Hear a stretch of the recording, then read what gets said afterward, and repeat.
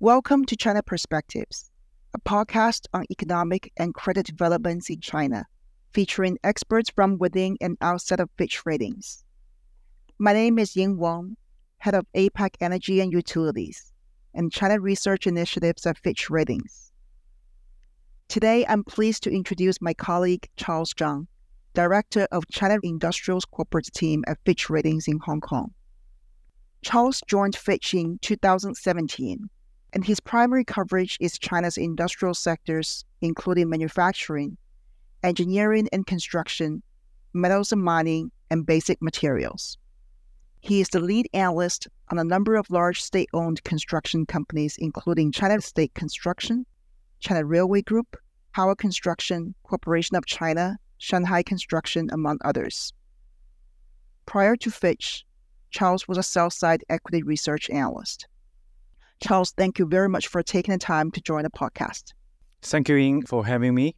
Why don't we start with your credit outlook on China's construction sector over the next 12 months? Because year-to-date, China's economic recovery has been weaker than expected. Despite a rebound of new home sales earlier in the year, the property market has fallen back into deep stress since the start of the second quarter. This has translated into a weaker than expected recovery of construction activity as well, as we can see from the fall in the construction sector Purchasing Manager Index, PMI, during the same period. While China's infrastructure investment growth is more resilient, which provides some degree of counter-cyclical support for construction activity, it's not enough to fill the gap. So what can we expect from here? Yeah, basically at this moment, we still have a neutral outlook for China's construction sector. So this is based on several observations and expectations. First, infrastructure investment growth. Although it has moderated from last year, it is still growing at around 9% in the first 8 months of 2023. In subsegments like power utilities, growth exceptionally strong, over 20%. This provided a much-needed support for China's economic growth and is the key driver for construction activities in the first 8 months of this year. Secondly, various metrics of construction sector, including construction output, construction value added, new contracts, and backlog, although they have slowed down a bit, in general are still growing in the first half of 2023. And as you mentioned, the construction Purchasing Managers Index indeed has weakened from last year, but it remains above 50%, which is still in the expansionary territory. Last but not least, Chinese government's policy stance remains supportive of construction sector. For example, we see that local governments have accelerated their bonds issuance in the recent months. Relevant central and local authorities have also eased mortgage rules and relaxed housing purchase restrictions in several cities. Also, PBOC, the monetary policy, they have been lowering interest rates. So these are also quite supportive for investment activities in general. Looking ahead, we may not really see material improvement in construction activities, caused the weakness in property sector and the moderated infrastructure investment. But we also do not really expect things to become much worse in the short term. Residential property is likely to remain a drag on construction sector in the coming months, as it may take quite some time for the supportive policies to take effect. And also, the broad infrastructure investment as a key instrument for government to support the economy may continue to be a driver for construction sector, although at a slower pace. Traditional projects may not really grow as fast as in the past, but new types of infrastructure projects like renewable energy and also energy storage facilities, these type of projects will provide fresh opportunities for construction companies. However, this is not saying that there's really no downside risk for construction sector. So let's say if property sector weakens further for an extended period of time, and local government finance their funding also deteriorates further. And this may lead to a sustained decline in fixed asset investment in general. Then we may have to reevaluate the situation. In addition to what I just talked about, I think another important point is that we believe Chinese construction sector is now going through a period of consolidation and transition. We expect further divergence in Chinese construction companies' credit profiles in the near term. Private-owned enterprises in construction sector, which are more vulnerable to the ongoing property stress due to their reliance on residential projects and the private developers, they are likely to see shrinking market shares, or maybe some of them will even exit the market. On the other hand, state-owned enterprises, especially those central SOEs, because they have higher exposure to infrastructure projects in general, and they are likely to gain more market shares at the expense of private enterprises. And these SOEs will see their market positions strengthen further in the coming years. That's a very insightful summary of your credit outlook. Thanks, Charles. I'd like to follow up a little bit more on infrastructure project. You mentioned that the large state-owned construction companies are enjoying a larger market share in this segment. How does a shift towards infrastructure projects impact the construction companies' business and financial risk profiles? Indeed, as a result of this cooling property market, Chinese construction companies now have to increasingly rely on infrastructure projects, as well as other non-property driven projects for growth. We believe that shift is likely to lead to two major changes in the sector. First one, we may see widening market share gap between SOEs and POEs. And secondly, competition is likely to intensify among SOEs in construction market. So infrastructure projects in general are mostly sponsored by governments as public goods. They are typically more demanding in terms of engineering and the construction capabilities, as well as funding requirements. The construction period of infrastructure projects is also generally longer than residential housing projects. Therefore, we believe state-owned enterprises which have closer ties with governments, they have some track record in building large-scale and challenging projects. They have unrivaled construction qualifications, and also they have very strong access to funding. They will grab more market shares from POE. And on the other hand, we will see POEs with shrinking market shares. They will more likely to work as subcontractors or providing only those specialized services to central SOEs or SOEs in general. In addition to that, as overall pace of investment slows and the growth prospects of infrastructure projects diverge, competition among SOEs will also intensify. SOEs that have relatively high residential housing exposure will have to look for growth opportunities in infrastructure and non-residential markets.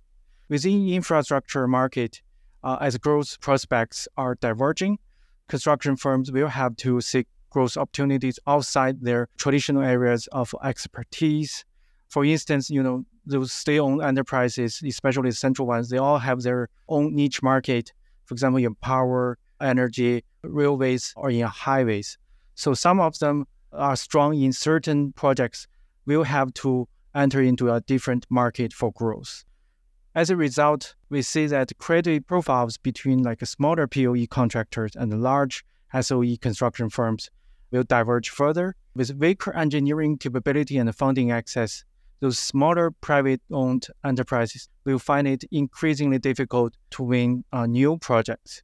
Their credit profiles, as a result, will likely to weaken further with a shrinking market share. In contrast, large-scale SOEs, especially those central SOEs, will gain more market shares, and we will see further industry concentration towards state-owned enterprises.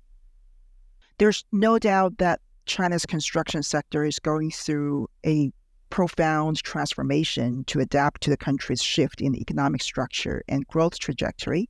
So what are the common transition strategies adopted by Chinese construction companies? Yeah, the transition strategies really differs across different types of construction companies. And that also depends on the resources available to the construction companies.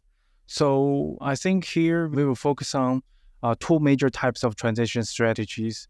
One is diversification, and the other is integration. So first, diversification means companies diversifying into new areas of strong growth. So this is one of the most common strategies construction companies have used. As we mentioned previously, many of the construction firms have already stepped out of their traditional areas of expertise, and they have entered into new markets with stronger growth. However, it is not so easy to cross over into a different territory. You will need the right qualifications, technical know-hows, and the right talents. For instance, it is much easier for a railway construction company to tap into subway construction market, given that there are a lot of similarities between these type of projects. So for power and energy construction company, they can also apply their expertise in conventional power facilities construction into building new energy projects or like those energy storage projects. Secondly, integration. Integration means integrating along the value chain of construction services. So the leading Chinese construction firms, which are mostly state-owned enterprises, have transformed from simple contractors into more sophisticated integrated platforms covering full life cycle of projects, from investment, financing, survey design, to construction and operation. This strategy widens construction companies' service coverage, add more revenue and profit sources, and most importantly, increase their chances of winning project mandates. In the past decade, we have seen leading construction companies actively adopting this strategy, which has led to a rapid build-up of investment-driven projects, including build transfer, build operate transfer, and the PPP projects in their project portfolios. However, this is a more demanding strategy than diversification, as it not only requires technical capabilities and talents, but it also requires a lot of capital inputs. So only those large-scale construction companies with strong funding access are able to adopt this strategy. As a result, it's not so difficult to tell that, again, central SOEs are the most well-positioned ones to use both of the two transition strategies in this ever-evolving and challenging market. Aside from a slowing economy, the construction industry also faces a few long-term structural challenges. For example, China's population aging is accelerating, with the new birth rates dropping at a precipitous rate. The younger generation from rural areas don't really want to do traditional construction jobs.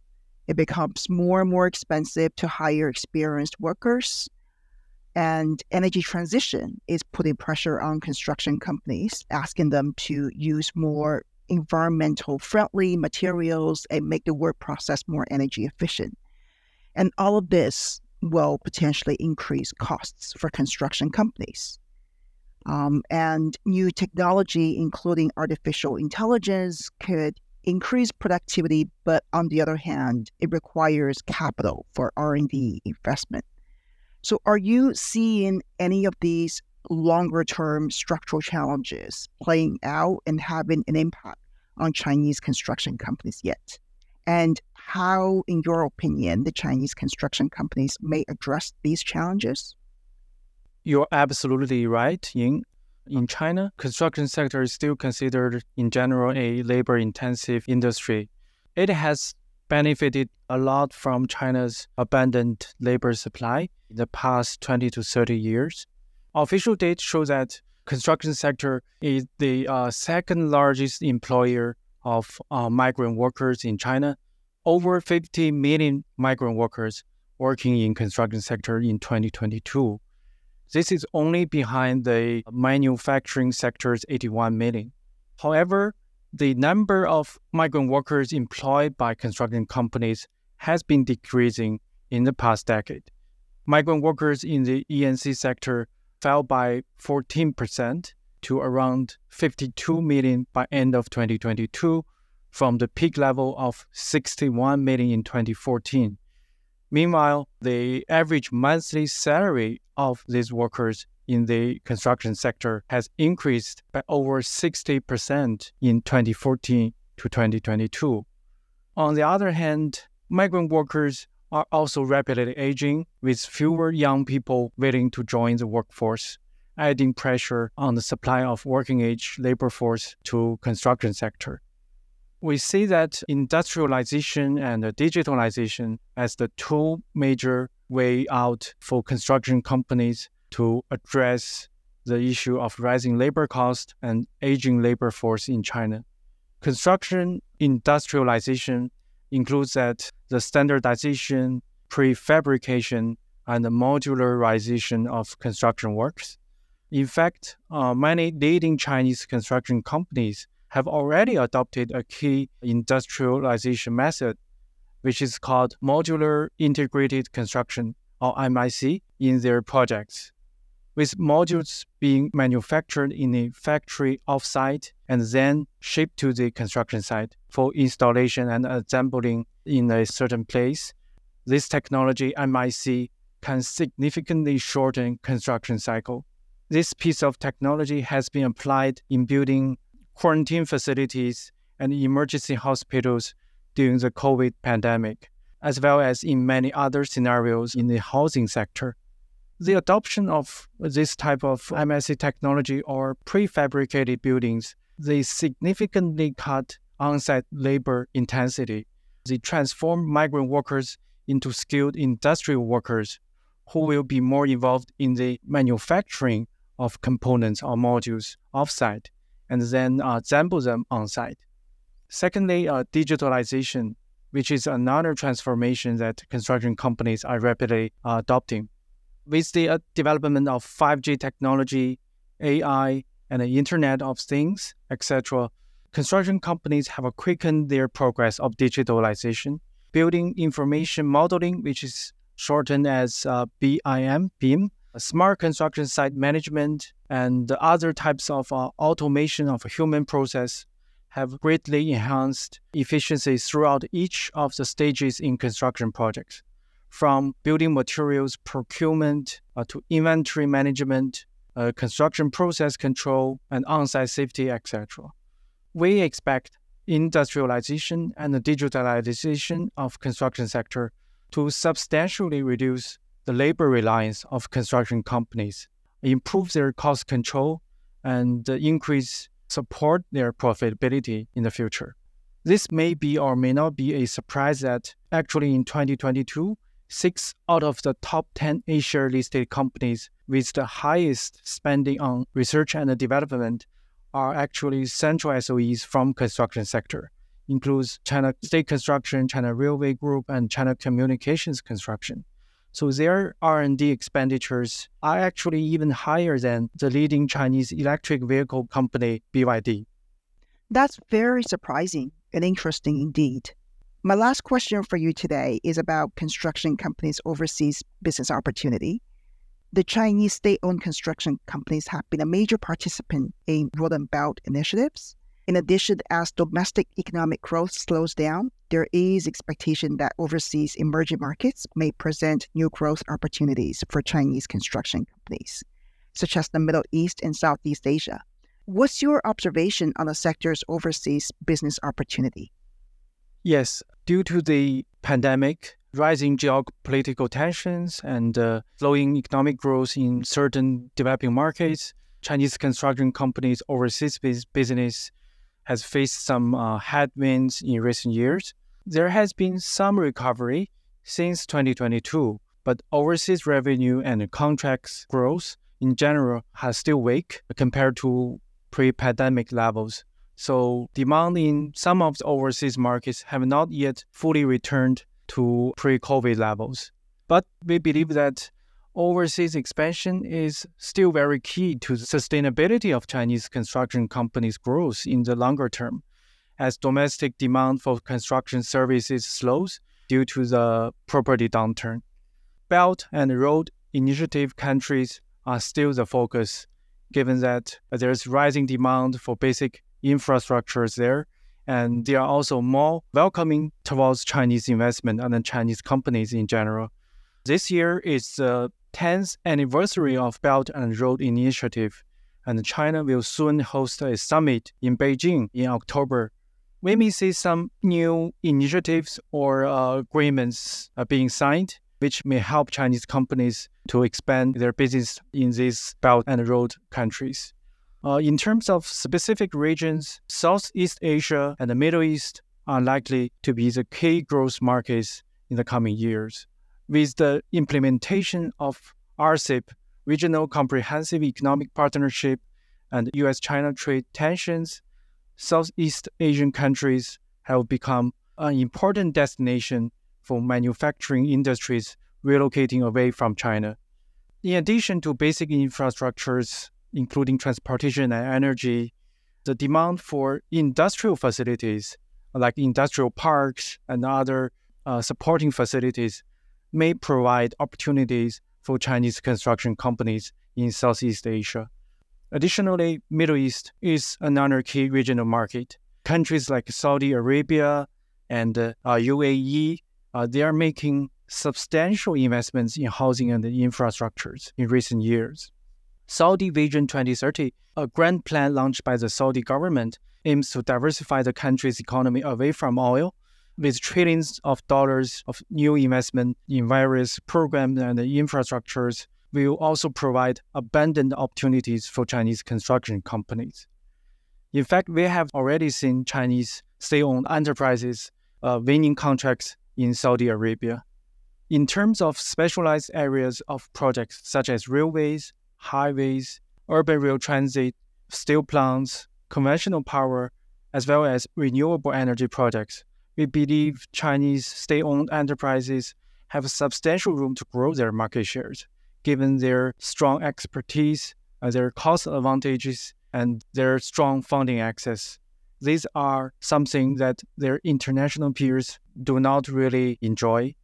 Besides asset opportunities, risks in certain markets have also increased due to slowing economic growth and the sovereign debt problems. In response, Chinese companies have become more selective on markets and accordingly reduce their exposure to countries with higher operating risks. Lastly, a major challenge I want to mention here to Chinese construction companies' overseas expansion is that the talent acquisition and retention.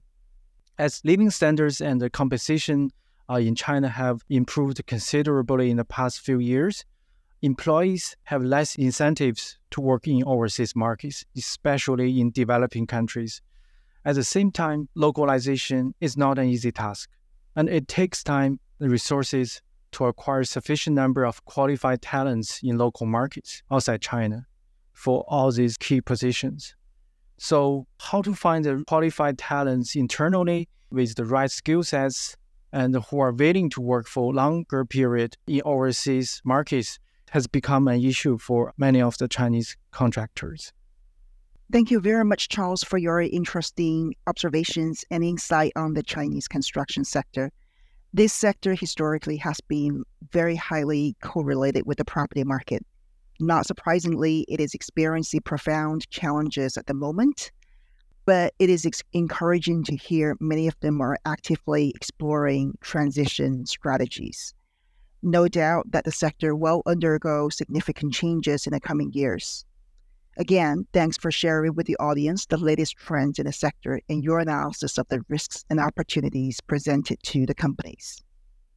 You have been listening to Fitch Ratings China Perspectives podcast. To learn more about our ratings and research on China, visit us at fitchratings.com. Please subscribe to iTunes, Spotify, or wherever you get your podcast. Take care until next time.